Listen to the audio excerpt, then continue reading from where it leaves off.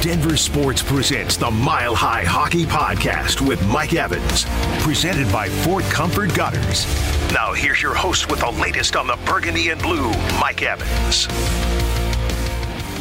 What's going on, everybody? Welcome into Mile High Hockey.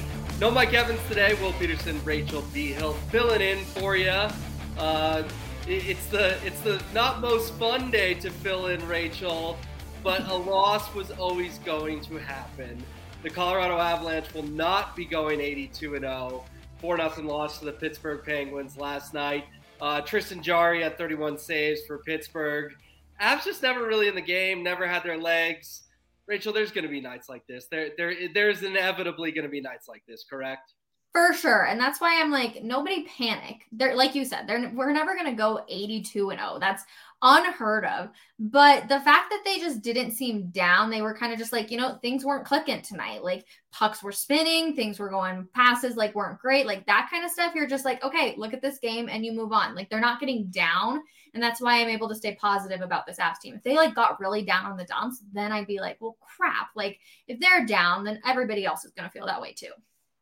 Well, and even Kel McCarr said after the game, we weren't going to win every game. We were going to lose at some point. So it's like, okay, Kel was upset. He said, hey, we didn't have our A game, whatever. Mm-hmm. But I think even he felt the need to sort of tell this reporter in Pittsburgh of like, anyone who thinks that, and obviously, the Bruins last year went 70-12 or whatever. They still lost 12 times. You don't go undefeated in sports, in pro sports. No one's done it in football, obviously, since the Dolphins 50 years ago. It's obviously never going to happen in hockey or basketball or baseball. We all know that. So one loss is one loss. But for a guy like Cale, it's, he's as competitive as everyone. And I got to ask you, Rachel, do you think they even watch this tape or do they just kind of burn it and move on? Burn it and move on. And I wouldn't even want Jared Bednar to bring up this one. First of all, you have a goaltender in Georgiev who's gone 6 games now, going on his 7th. And it's like, okay, that's not really the typical for a goaltender in hockey. Like they get a night off, but they don't have Pavel Francouz. So that's hurting them. And them's fine. He's the 3rd string. What do you expect out of him? So it's like, okay, well, do you keep this record going to see if you can possibly go 7-0 and kind of ride this high that's going on? Or do you rest Georgiev and not know? And so, I'm playing this fine line, and it's so easy today after they lost to be like, oh, well, they should have rested Georgiev and let him do that. But, if you have an opportunity to possibly go 7-0, then I feel like you go with it, right? And you probably talk to Georgiev, and he was probably like, yep, let's go. And it just didn't end up being their night. And so you just scratch that tape. That wasn't their best hockey. They've played much better in previous games, and you just roll with that. Forget about it. We all have bad days at work. Yeah, and they did get Georgie a half a period last night. So better than nothing. Pulled him with 10 minutes to go, which was, okay, sort of the waving white flag symbolic. Get him off his feet. But you're right. They haven't had back-to-backs. They've had a pretty spaced out schedule. They don't play again until Buffalo this weekend. So I firmly expect him in net against the Sabres. We'll get to that game in a couple of minutes. But let's take a look back because Tuesday was good, Rachel. The Avalanche set an NHL record, 15 straight regular season road wins. That obviously dates back to last year. They broke a record from the Sabres in 2006, who also did it over 2 seasons. Yes, we know they lost 1 game in Seattle to the Kraken in the playoffs. This was a regular season record, 15 in a row, NHL history with a 7-4 win over the Islanders. That's an unreal number to go into an opponent's building 15 straight times and leave with a win. This group should be proud of that. It's crazy because it goes back to March of last year. And I'm like, wait a second. March? That's crazy. Well, of last season, excuse me. March of last season. But still, you're like, what on earth? That feels so long ago. And yes, everybody's like, well, technically it's not because of the loss to Seattle.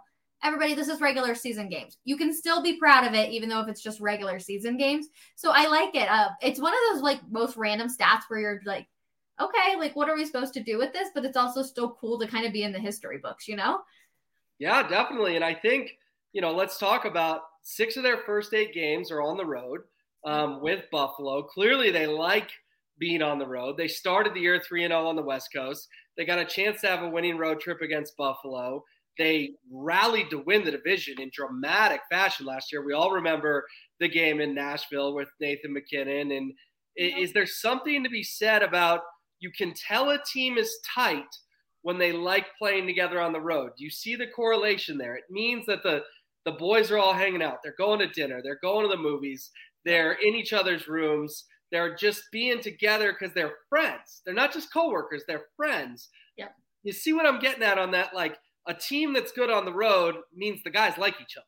No, 100%. And it makes me so happy. It makes me think back to the Cup, right? Where the Cup run, I guess I should say, they were so good on the road. And it was like, okay, well, everyone at Ball Arena is like, hey, we want you to win it here. But we knew when they were going down to Tampa for that game 6, it was like, it's going to end there. Like, they're just so dominant on the road.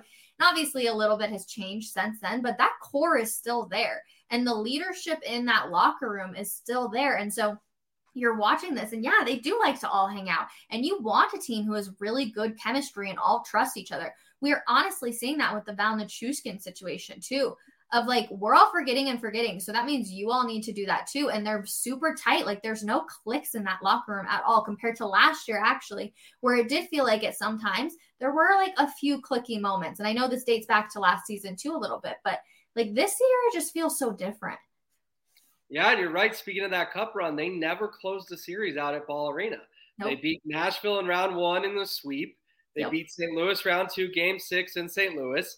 Edmonton in a sweep in the Western Conference Finals up north.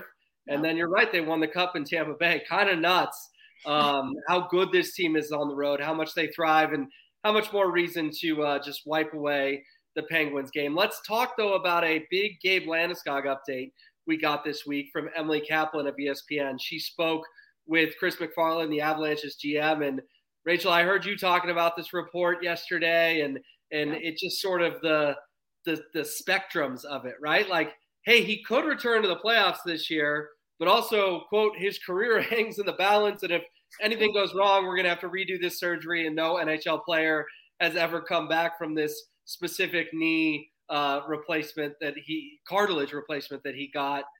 How did you read this report? Glass half full or glass half empty?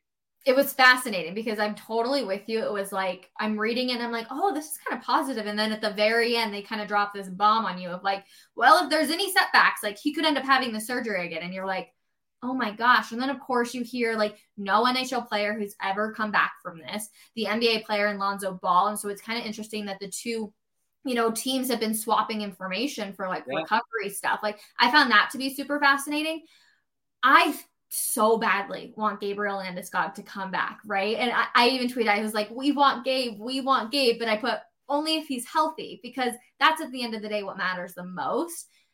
I was kind of surprised he did the surgery to begin with, because no NHL player has ever come back from it. And I remember seeing there were a couple of former players, like, the names aren't coming to my mind right now, who had said, I went up, did the surgery and I couldn't come back from it. Yeah. And it was just like, oh my gosh. But Gabe must have felt like the team he had was really solid and like gives you a little bit of hope. But I would be shocked if he would be back by the playoffs. I'm looking forward to more like next year kind of thing. Yeah, I see what you're saying, but I almost like, just to play devil's advocate, I love it. When he comes back, Rachel, it's going to be a short stint, right? That's sort of how I feel. So I don't know if we should expect him to come back next year and be able to grind through 82 games and then the playoffs. Mm-hmm. It might feel like if you're Gabe, like, hey, I can get a second cup and then I can hang it up. I got 25 games left in me in my entire career. Maybe he does come back for these playoffs, wins a second cup, and then Peyton Manning, John Elway's it off into the sunset.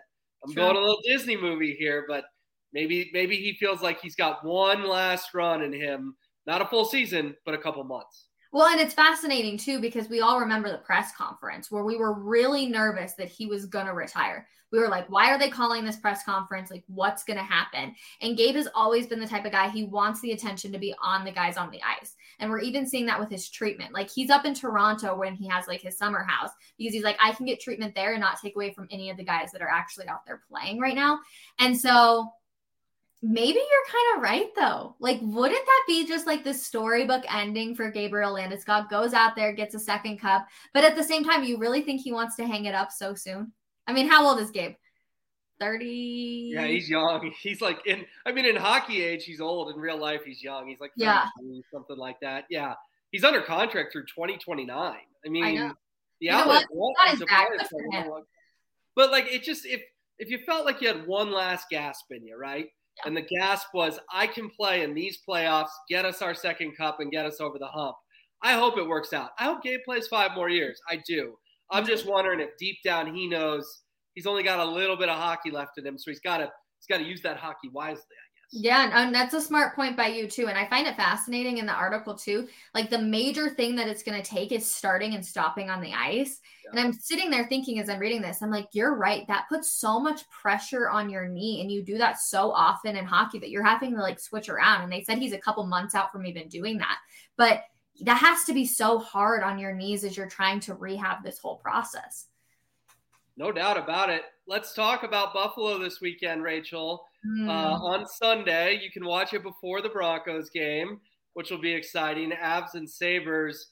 Sabres kind of a middle-of-the-road 500 team, but they got a familiar face and a very old and very good friend, Eric Johnson versus the Avalanche. Be good to see EJ, but I got to admit, it's going to be weird for EJ, and it's going to be very weird for guys like Nathan and Mikko and Kale facing EJ on Sunday.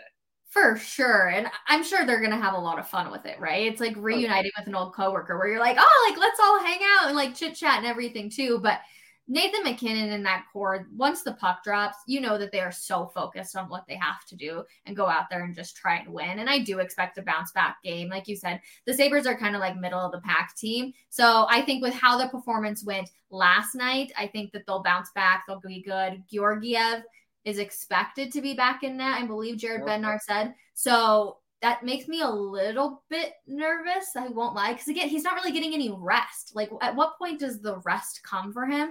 So I'm expecting the offense to look little bit better, but it might be one of those high scoring games where Georgiev lets a few in, but Kale McCarr, Nathan McKinnon, Nico, excuse me, Mikko and Val, are able to put some in the back of the net. All right, well, let's hope for like a 6-2 Avs win, and I wouldn't mind seeing EJ light the lamp. That would be okay with me if EJ got one, but the Avs got a win. Came home 7-1 before hosting St. Louis next week back at Ball Arena. We will be watching, and we appreciate you watching. She's Rachel. I'm Will. See you next time on Mile High Hockey.